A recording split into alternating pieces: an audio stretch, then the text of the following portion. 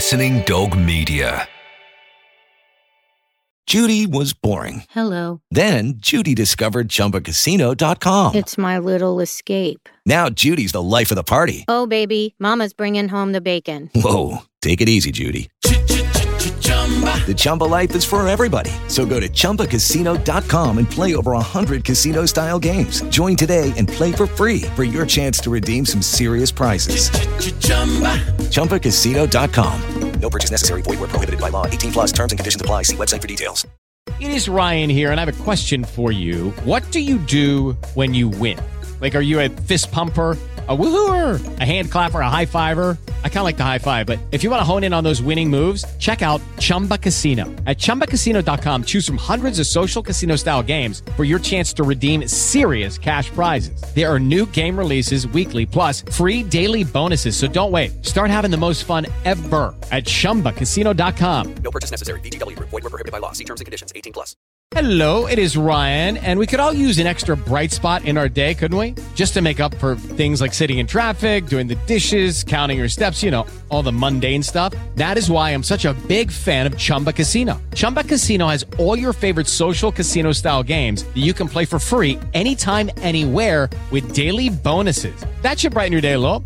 Actually, a lot. So sign up now at ChumbaCasino.com. That's ChumbaCasino.com. No purchase necessary. VGW. Void where prohibited by law. See terms and conditions. 18 plus.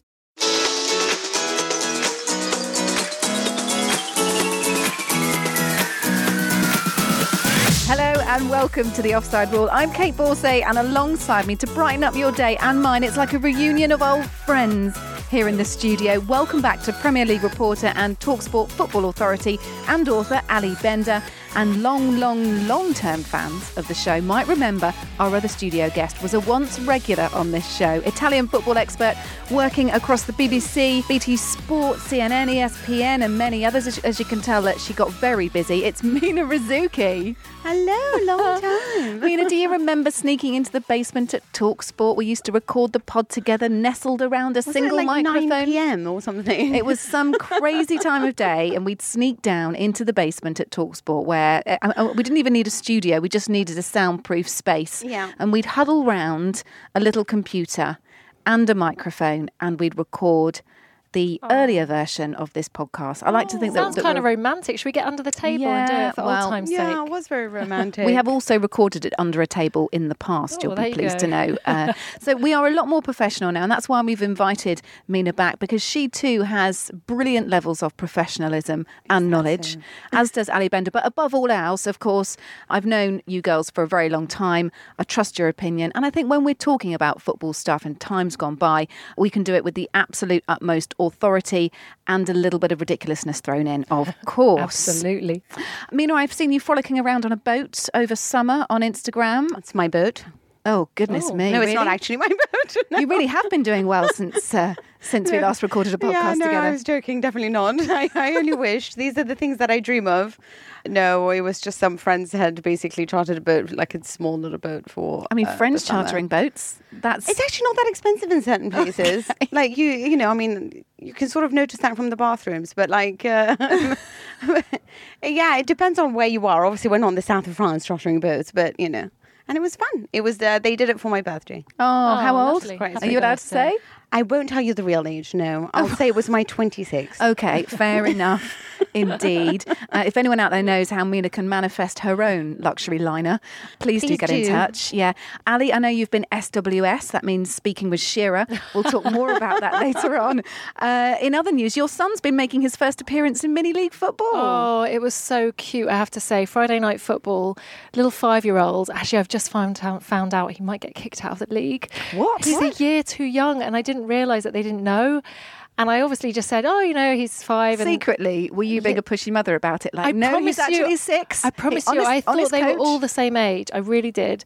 And then they've just found out this week, and they're now thinking they might have to take him out, and that's going to break his little heart. Oh, my But goodness. he won his first game, and he was so excited. But I had to show him the faces of the little boys on the other side, and I said, don't be mean. This is going to be you one week. It is hard to lose. But it's, so we'll see. Watch this space. But I hope he doesn't get kicked out. big moment as a parent, isn't it, watching your child play? Are you one of those mothers that's like, oh, well done for taking part? Or are you like, I can't believe you tried to... You know, I can't help being competitive, but obviously you've got to kind of check it in a bit. So like, you know, I'm applauding both sides when they score. If anyone gets a goal, you know, this is great. Let's, you know, he's 5 years old, for goodness sake. But yeah, we'll see as the weeks go on. But yeah, he's top of the league, and he said something really bad the other day, and he was like, I made the other team bottom of the league. Ooh. And I was like, no, we don't talk like that. So, the Italians do, don't they, Mina? Yeah, and we would start pelting them with tomatoes, and then we'd yell at them if they didn't score the right goals. Wow. This is why they feel no pressure in the World Cup. Yes. What's the team called? They are called the Atletico Amigos. How cute. Is there a Spanish link there? Is that... You know what? I think it's... No idea. No idea. Well, best of luck for him. A reminder that we are now on Jack Radio Friday nights from 7. Jack Radio is available on DAB and online, and you can follow us outside of listening time at Offside Rule Pod on both Insta and Twitter. Order! Very rude for members. Order! Order! On today's show, we're getting a little political. Oh yes, as we're throwing our suggestions into the ring as to who should be decorated in the Prime Minister's resignation honours list. In football, of course, and we'll be discussing the international break and who's done well. But first, we must begin with the Three Lions. Football's coming home, it's coming home, it's coming home, it's coming. Football's coming home, it's coming home, it's coming home, it's coming. All three Lion Cubs, as this should be. The international break gone and done. England have come out unscathed with a 4-0 win over Bulgaria and a scrappy bang your head against a brick wall win, 5-3 win over Kosovo. Now, far from blather on about how we all placed a bet on England winning the Euros after the first half of that game against Kosovo, only to tear up the slip in the second half, I want to talk about the next gen of the Three Lions. Let's get excited about the youth prospects that are there. We know that Gareth Southgate likes to give his young cubs a chance. And this time we've seen the additions of Jadon Sancho, James Maddison, Mason Mount into that England squad. But Ali, how have you ranked some of the youngsters in the national side? I think it's really exciting, isn't it, when you see some of these fresh young faces. And obviously a lot of credit has to go to Steve Holland and Gareth Southgate. We always knew they were going to give youth a chance, and we've seen some of them. I mean, Jadon Sancho, you know, you'll know a lot about as well. Mina, I know you're very you cover all the European leagues really closely, but I think a lot of people in England didn't quite know just how exciting and how good he would be. We saw him in the Nations League, we saw him again the other night score a couple of goals, and he still has that kind of rawness about him. Even, you know, when you listen to him in the post-match interviews, he's not particularly comfortable in front of the cameras, but he just looks like, you know, he's enjoying it. He looks comfortable. I'm really excited about Mason Mount, obviously being a Chelsea fan, and Declan Rice. Declan, by the way, used to play for Chelsea. He signed, actually, speaking of 6-year-olds, when he was 6 years old. Did he? Chelsea. To Chelsea? Yeah. Wow. Which does seem a little bit young, but he was released age 14, and so they've both kind of spurred each other on over the years. I read a really lovely piece by Liam Toomey in The Athletic, and he's written all about, you know, how these two are finally back together again, because obviously when they were Chelsea teammates, you know, Mason Mount would have been devastated when Declan Rice got kicked out. He joined West Ham and the rest is history. And actually perhaps Declan Rice's career has gone a little bit faster than Mason Mount's. Declan actually started as a centre-back, but I think these two will definitely be ones to watch in the England fold for sure. Tell us about Sancho then, Mina, because you will cover him, covering Bundesliga, Serie A and several other European leagues. Is he all that abroad as well? Is there as much buzz about him? I think he's an exceptional talent, to be honest. And I think that one thing that's on his side is that really he's with a club that really admires youth and is happy to promote it and give him the space and time to grow. But more importantly, he's under Lucien Favre. And this is the guy who brought so much success to Borussia Mönchengladbach, who really was the man who made Marco Reus amazing. He's the man who developed the likes of Saint-Maximin. He got the best out of Balotelli at Nice, which no one would ever expected to get something out of that. Exactly. He's a guy who understands youth. He's a guy who understands how to get the best out of his players. And you can see from Dortmund and how closely they ran Bayern last season, perhaps they are a little bit too young to have won the trophy in the end. But they are a very good group, and training under that type of coach can only help your development. So far this season, he's had some of those big game moments, whether it be the derby against Schalke, which he managed last year, a goal, and it was during the time that his grandma passed away, which was really sad. And of course, he's also now scored in the Super Cup at the start of the season. The others are like the likes of Augsburg and Köln, which aren't really like huge teams that I'm like, oh, fantastic. There's a lot of open space in the Bundesliga. So somebody of Jadon's talent will make an impact, which is a little bit why you would think that Hudson-Odoi was such a perfect fit as well for Bayern. Because in that type of league, when you are a winger and you are a clever winger and a fast winger, you do make the difference. I would have liked to see a little bit of a tactical difference from Southgate, just perhaps offer a little bit something more, because like you mentioned, there are problems there from the midfield onwards. As much as I love Jadon Sancho, I still think Rashford has more experience. I think the way that he goes about his game, for me at the moment, it is more essential for the side, so I would still keep him in there. What about Rashford's position? Because I know that Stan Collymore came out this week and said that he needs to dictate where he's going to play, because whether he's up front or he's on the wing, it's not doing his career any good, Marcus Rashford, to be deployed in different positions. Do you think he needs to make a decision, or do you think that will have to come from his manager?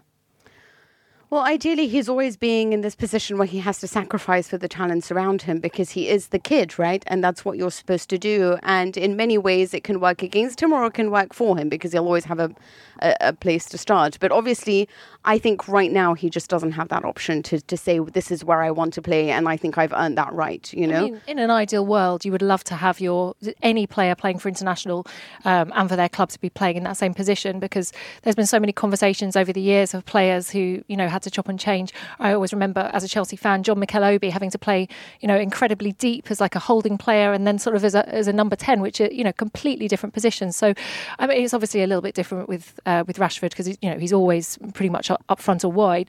The funny thing about Rashford is you actually think of him almost a bit like a veteran, and to think he's only 21 years of age. It's true. And he broke in so late. So it was 2015, I was at the Watford game, and it was Louis van Gaal in charge at the time, and he had these two young players on the bench that no one had heard of. And I remember Googling Marcus Rashford just to see what he looked like, so that I knew, if he came on. And the other boy was Sean Goss. So I thought, all these great, young prospects for Manchester United. You might ask, where is Sean Goss now? And I think he's playing for Shrewsbury, so he didn't come quite as far. But, for Marcus Rashford, he's really pushed on. And that's a great point, because some of these exciting young talents that we're talking about for England aren't going to have an illustrious England career. We know that from the stats. So which ones should we be getting excited about, like Jadon Sancho, and which ones shouldn't? Going back to your point on the midfield, Mina, this is my bone to pick, as well as, of course, being defensively questionable. The midfield is where England traditionally have been able to provide a lot of goals, and we're not seeing that. Of course, we don't have to worry about goals when you've got Sancho, Kane, Sterling up front, but I still think our midfield is lacking, and that's why it frustrates me that he hasn't tried someone like James Maddison, who's yet to make his senior debut. Phil Foden as well, doing fantastic things for the under-21s, and you could argue, well, that's where he should be. But look, if he's talented, regardless of his age, he should be playing for the senior national team. I mean, I agree with you to an extent, but one thing I'll pick up on right away is Phil Foden, and he's not getting the opportunities for his club right now. And so obviously, as a manager, Gareth Southgate needs to have players playing regular first team football for their clubs in order. So is that where Phil needs to make a move? Because I think he's played what, 10? Yeah, he's played 10 minutes of football this season under Guardiola. So and he's such a talent. I mean, when he came in, I think for his second start, or I think it was his second appearance in his first start, he scored a goal at I think it was Manchester City against Spurs. I was there anyway. But he's done really well. But obviously, when you're surrounded by such great talents as you are at Manchester City, it's very hard to get your opportunity. And we've seen with Jadon Sancho going away and getting much more opportunity. It must be so difficult. And I've spoken to Foden about it, and he said, "I'm willing to be patient. I agree with my talent. I know that the cream will rise to the top, etc., etc." Obviously, things that Guardiola has told him. But how much patience can you get when you're seeing all your peers going ahead of you? It must be so frustrating when you know you have that talent.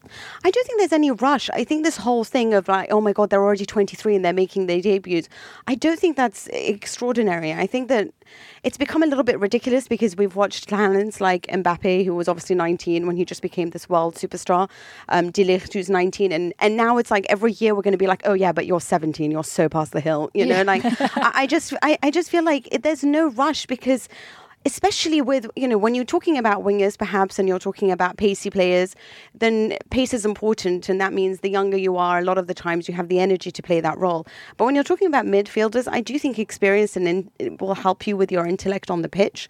And I do think that in that type of role, it doesn't matter how long it takes as long as he makes the difference. Pirlo didn't make the difference for Italy until he was much older. I mean, at the time he was discarded by Inter, not seen as anything special. Ancelotti had to come to Milan, changed his position, and then he became the Andrea Pirlo that we know. Midfield especially is a role that you only ever get better at because it's based around experience. But if I was him, and I think that one thing that I would want from Southgate is perhaps some of my players not to choose the Bundesliga, but try to choose, I don't know, Spain or other countries to learn different things. Because I think that what we have is a collection of similar traits, which is a lot of pace and So Kieran Trippier, for example, going to Atletico, I think that's actually really exciting, even though there was a lot of criticism at the time. Yeah, absolutely. Because he's looked at himself and thought, right, one thing I can do really well is go forward. Yeah. What is the one thing that I can do and I can learn from Cholo Simeone? I mean, the god of defensive football is probably the balance, is the duality of the role, how I can go forward and get back at the same time and provide for my team. And he's already been saying that even however many games they're in, he's learnt so much already. He's also played in a back three, played in a back four. So he's had the opportunity to experiment with different styles as well. Yeah, so. But I think that for me, what I would like the midfielders to learn more than anything is that what you see a lot in Spain is that even if there's three men on a midfielder, they're happy to receive the ball under pressure and they're happy to then distribute it, and they don't feel that insane pressure to let go. Whereas what you see in England is a less courage when the ball comes their way. They are freaked out, aren't they? Yeah. When they've got the ball, even if they have just one person closing them down. Yeah, and so then perhaps the answer is experience. Players who have put in several minutes on the football pitch and aren't going to be freaked out when they receive the ball or when they put under pressure.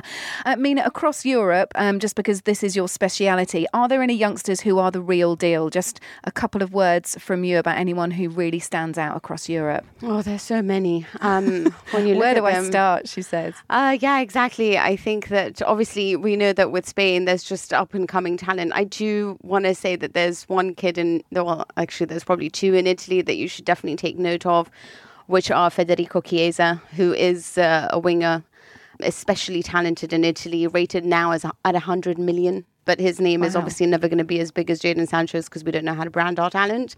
But he is Enrico Chiesa's son. So he comes from a brilliant heritage and he's just awfully sensational in every single way. One of the most intelligent players that I've seen.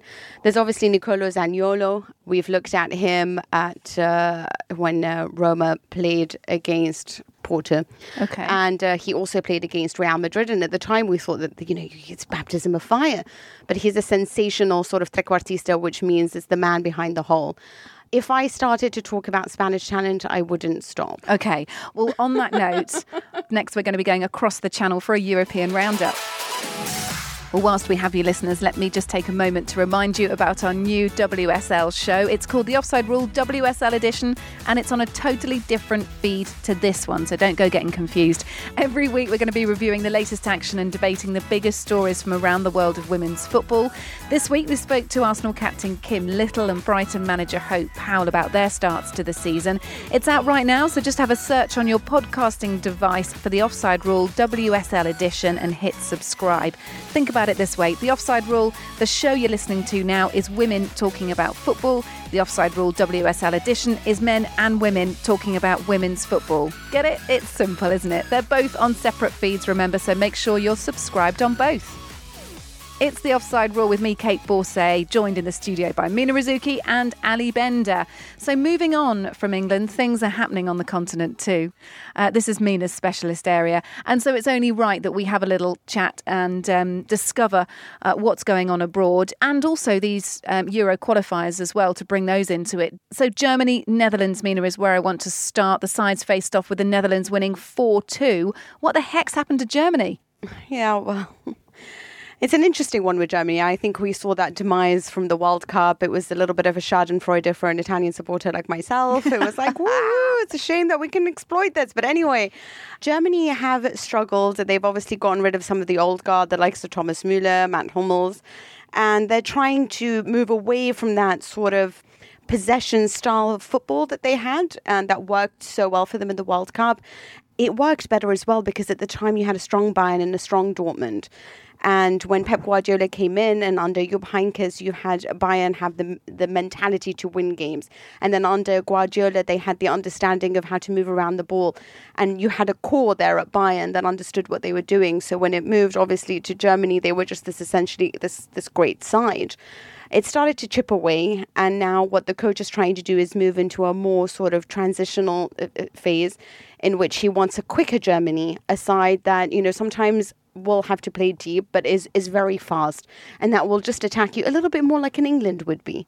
And I think that he is coming up short because I don't think that right now, people will notice, the likes of Sule, and you look at the back line and this 3-man back line, there's supposed to be pace in it, but it just doesn't look like that, to be frank. It looks like it's a very poor back line, and especially in that formation with 3 men at the back against Netherlands, they were just torn apart. So I feel like there's still so much to fix there. They've lost their midfield engines and their brain, essentially, because Kroos is a little bit older, and there's no Sami Khedira there, who was really so useful alongside Kroos. So I think that's just been one of the reasons why they just need to move on to a new phase. Mina, I'm just surprised that Joachim Löw is still there. The fact that, he is a great coach and what he's done, but in any other national federation, if a team had done so badly at the World Cup and then they really didn't appear to be rebuilding quickly, they'd be looking for a plan B. Well, yeah, the thing is that they had seen him bring in this great generation in the Confederations Cup, and they obviously know that he won them the World Cup. So there is a little bit of loyalty towards him that perhaps shouldn't be there. And I agree with you. I don't think he should be there. I think it's all gone a little bit stale under his management. He's rubbed a few people the wrong way. But senior management, the men in charge, they seem to love him. They seem to believe that he's worth sticking with for a little while longer to see what happens and what he can do in the Euros and then push on from there. What about the Netherlands? Are they back to where they should be then? They're certainly getting there, aren't they? Yeah, they're certainly getting there. It's interesting. I don't know what to make of them. I do think they have a very good spine in the sense that they have 2 obviously world-class centre-backs. And they have there's a good midfield from the likes of Frankie de Jong, Martin de Roon, and Wijnaldum, just another name in there. But there's still something about them that doesn't convince me. I don't know what it is exactly. It could be that's Ryan Babel up front with Memphis Depay. That forward line isn't one that would terrify me, essentially. I love Van Dijk, but I do think De Ligt has a lot to learn and a lot to develop in, and perhaps Juventus will offer him that, or as you can see from so far, his early career not doing too well, but it takes time to develop these things. They've obviously upgraded a lot of their talent in certain areas. I just don't necessarily think that it's to the same level of what we're seeing from France and what we're seeing from Spain. So until they can sort of match that level of talent, I'm not entirely sure they can do something that special. Perhaps they're flying high after their runners-up position at the Nations League, the illustrious Nations League.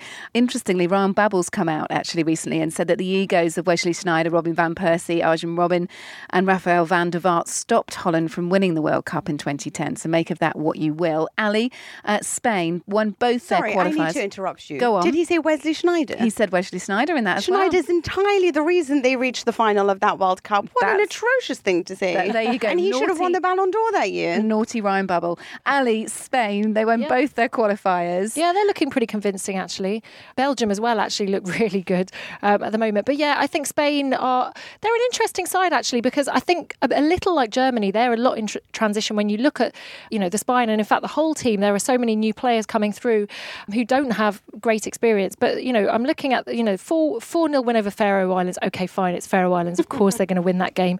2-1 win over Romania as well. Kepa with an amazing save in there, but they've got De Gea as well. They've got the 2 best goalkeepers in world football right now. But 6 wins from 6, 7 points ahead of Sweden. So they're flying at the moment. Looking good. Really looking good. But to be honest, I think one of the frustrating things in these qualifiers, and I know Gareth Southgate's been speaking about it as well, is that there just aren't enough really tough games at the moment. I mean, Spain's group, Spain, Sweden, Romania, Norway, Malta and the Faroe Islands. It's hardly a tough ask at the moment, is it?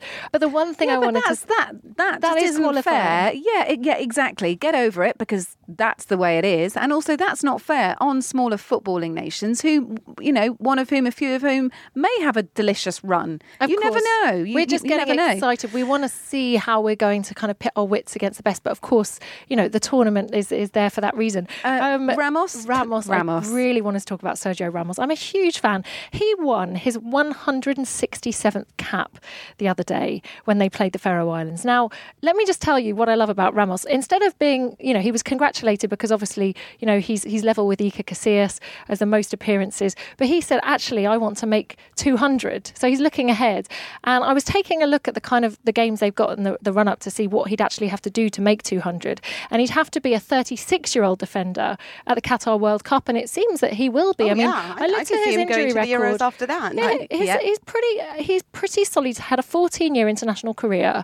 Broke onto the scene. I think he made a friendly appearance against China 2005.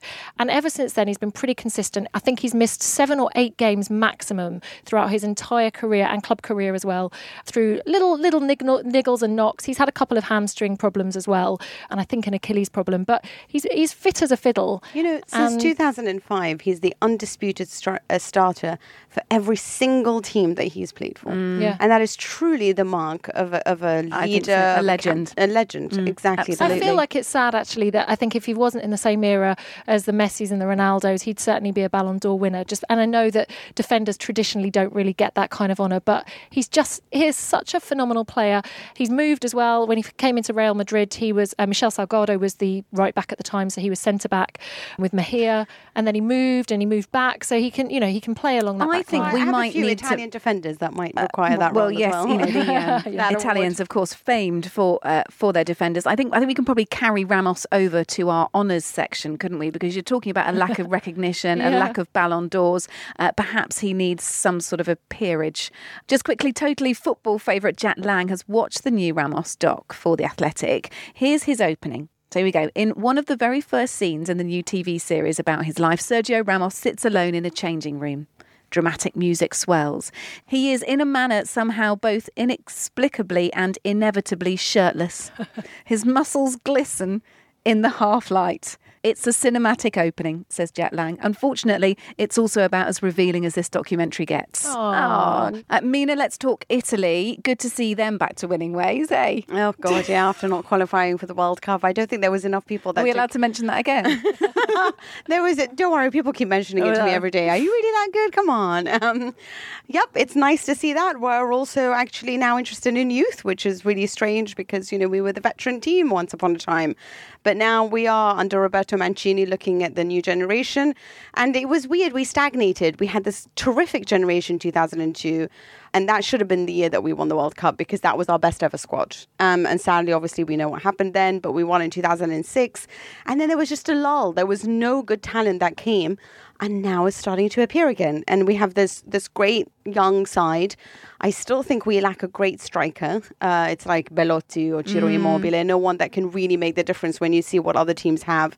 Can you just imagine if, you have like Messi and Aguero and then you have like Belotti? It's not exactly the same. But I think it's an interesting side. It's playing a different style of football. It's more expansive in its manner. It's not so pragmatic in its approach like it's usually been from Italy. So it's interesting to watch. And I like the fact that kids have a go, but at the same time, I just don't think this is the same team without the veterans, and I think Chiellini is still essential for that side. Last week, we were talking about the number of Premier League players that have gone to Serie A. We've got Lukaku to Inter, same club for Alexis Sanchez on loan, Danilo and Aaron Ramsey to Juve, Higuain also at the club on loan, the list goes on, Mkhitaryan, Chris Smalling, Zappacosta to Roma on loan. How the hell is this happening? Solve the puzzle for me. Why are Serie A scooping up? Why are you shocked? It's a great league. I guess I'm not shocked by the league, but I'm shocked as to why there is a bigger influx, I think, than in seasons gone. Than we've seen for a long time. Firstly, there's 2 reasons. I'm going to start off with a simple one, which is the growth decree tax. What's it called? A growth decree tax? Yes. Okay. So what that means is basically they want to sort of attract great talents back to the country. Okay. Great brains, great intelligence, great art, everything they want back in the country. As in Italians who've left the country? Or foreigners. Anyone who come in come to our country, you know. We're not fussy. Yeah. We want the best of the best. We want the best of the best. We want that back in our land. Even if we have to buy it back. Even if oh my God, this is getting more we're Italian we're not buying it back, but basically come back to our country. And this is the deal that we'll give you, is that if you're getting paid 9 million in wages, you only need to pay tax on 4.5 of it. So only half of your wages will be taxed, which is great, because if you are Juventus and you're trying to take on De Ligt and you're up against Barcelona, you know that if you offer him a 7 or 8 million euro contract, you're only paying tax on 4 million of it. What's also great as well for the players is that they get tax breaks going forward, as well as on the money that they make outside of the country. So it's not the same as how much tax, for example, there is going on in Spain right now. Mm-hmm. So it's a lucrative offer for many of the players coming in, and it's much better for the sides because they can afford to bring in great talents. And that's why you'll see they want to get rid of the ones that they already have and bring in new ones, because then they're subjected to the growth decree tax.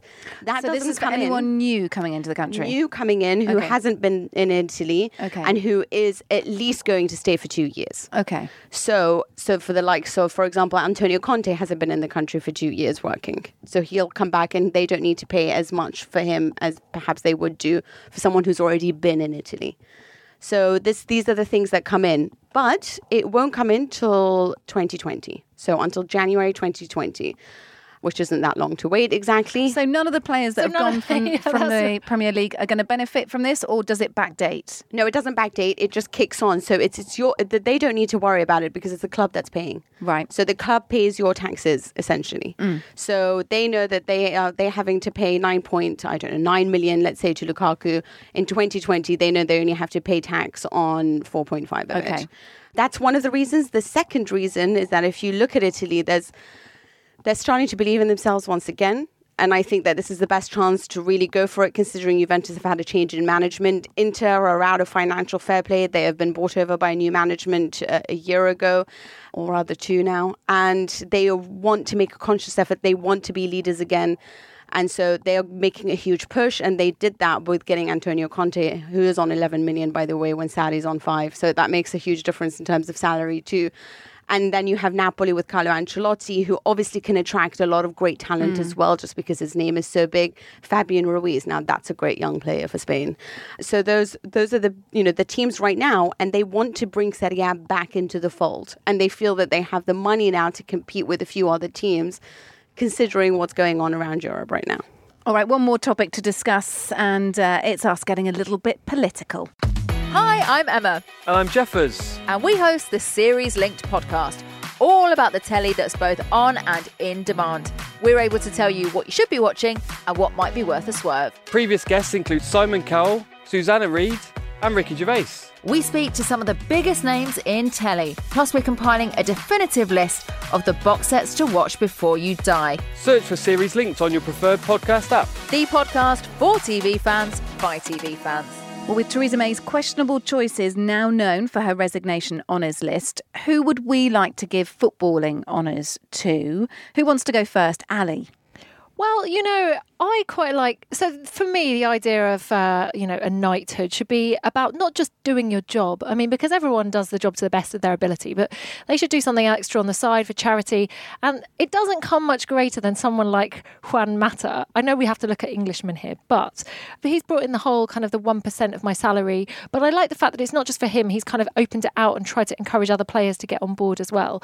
But to be honest with you, if they're going to knight someone like Jeffrey Boycott, for goodness sake, what does David Beckham have to do? I know that we've been talking about it for years and years, and there was all that, there was the email and there was all this, the tax stuff, and, But look, he hasn't been convicted of domestic abuse. Well, no, exactly. And he's not made racist comments, and, he's done so much for football. I'm a massive fan of David Beckham. Jeffrey Boycott says he doesn't give a toss over criticism of being given a knighthood. How about someone who wouldn't give a toss for the knighthood in the first place, Mina? I was going to say Roy Keane at the time. Probably. I just feel like he really doesn't care what you think of him. And although I feel like, he might want it because it's Alex Ferguson and maybe he'd like to... Oh, yeah. Well, interestingly enough, Sir Alex Ferguson was offered a peerage, but he turned it down. So that was the chance of becoming Lord, a bit like, Alan Sugar went from Sir to Lord. He turned it down and he wanted to spend more time with his family instead. So, turn that down because, of course, there are commitments for people. People getting peerages, I think you have to. There are certain obligations to the House of Lords, which of course runs alongside the House of Commons here as part of Parliament. So yes, there are certain obligations on your time. How about this sweet story? Scott Carson, famously, he tried to give his Champions League winners medal to Chris Kirkland because it was Scott Carson who was on the bench in the Champions League final. Kirkland wasn't, of course, he was injured. But Kirkland had played a really key part in the group stages. And so Scott was like, here you go, mate. Nice touch. Obviously, the junior keeper was like, here you go, mate. It? No, he didn't. Chris Kirkland didn't take it. So I'm giving him a knighthood. Anyone else? Mina, anyone you'd like to nominate? Oh, so we have to be serious here. No. Oh, you see, for nominating for knighthoods, you see, I think that we should have something opposite of that, The bad boy. Sort of. Like what you get in Italy at the end of the week. If you've had a bad performance, you get the dustbin, the golden dustbin bin. And that's for, you've had a bad performance this week and you have to just live with that. And here you are, we'll chase you in the streets and we'll try to find you and locate you and give you this honor. And then you have to just, try really hard to clench your teeth and go, thank you very much. So you want reverse knighthoods? Yes, I think so. Sometime, not. They don't have to be knighthoods. They could just be for a 1 week, and then every week it changes. But I do think that it would be nice because, when we were talking about this whole England and Italy and stuff like that, I do think there's so much pressure on these kids. And sometimes people are like, oh, but pressure's too much pressure. But I think, you know what? Let's go with the pressure. Because I think that kids shouldn't necessarily be treated with kid gloves. I think that when it comes to these big stages and a lot of criticism from the media and whatever it is, you should be able to look at that and laugh it off. Yeah. And I think that comes with experience and that comes with developing a thick skin. And so I do think that let's not always be so nice. And I'm going to give you a peerage just for being so hard-ass Mina Rzouki. Baroness hard-ass.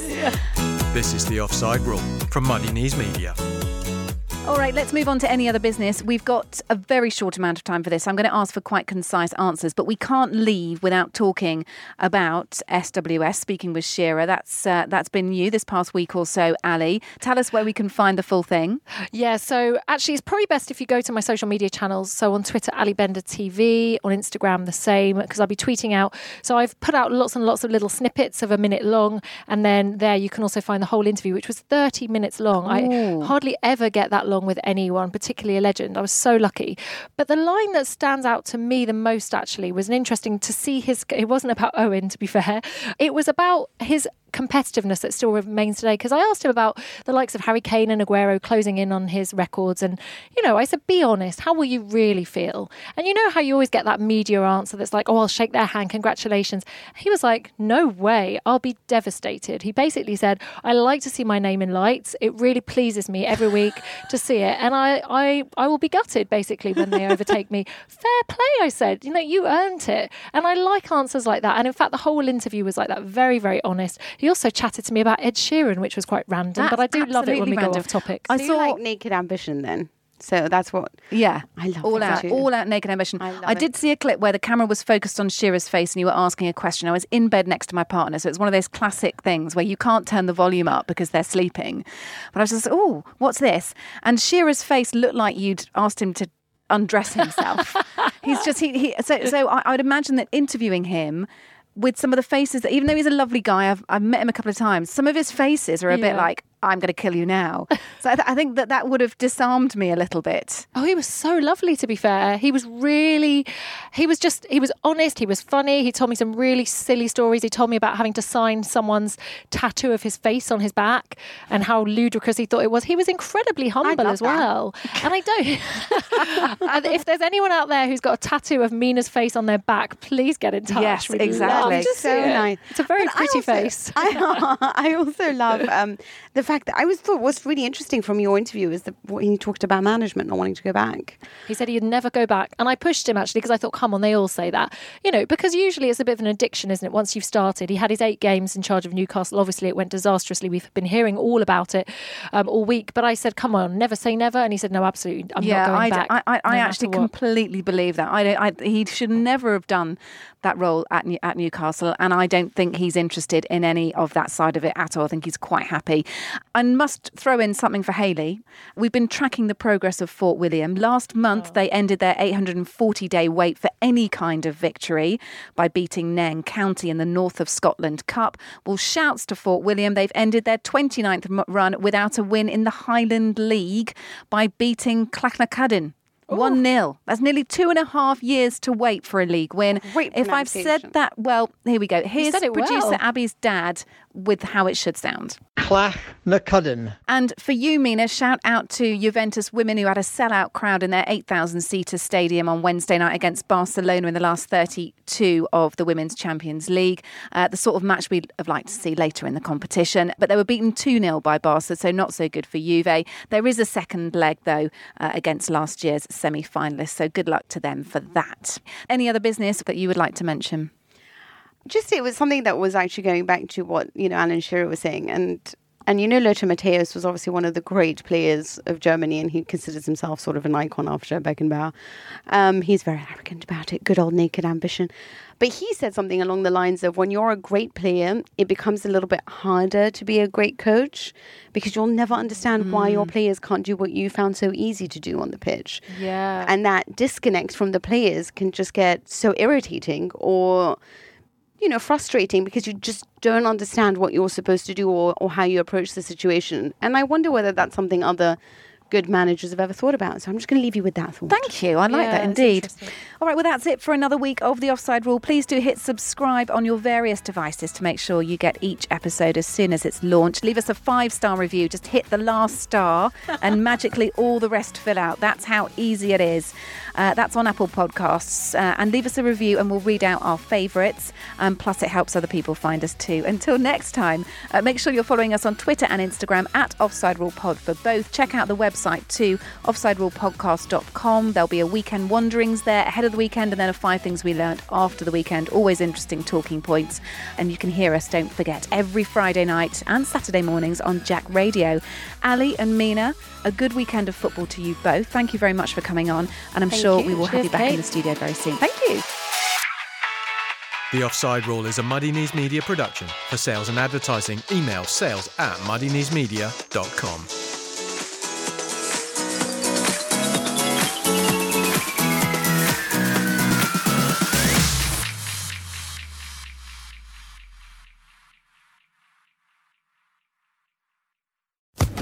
Social Podcast Network. It is Ryan here, and I have a question for you. What do you do when you win? Like, are you a fist pumper, a woohooer, a hand clapper, a high fiver? I kind of like the high five, but if you want to hone in on those winning moves, check out Chumba Casino. At ChumbaCasino.com, choose from hundreds of social casino-style games for your chance to redeem serious cash prizes. There are new game releases weekly, plus free daily bonuses. So don't wait. Start having the most fun ever at ChumbaCasino.com. No purchase necessary. VGW Group. Void where prohibited by law. See terms and conditions. 18+.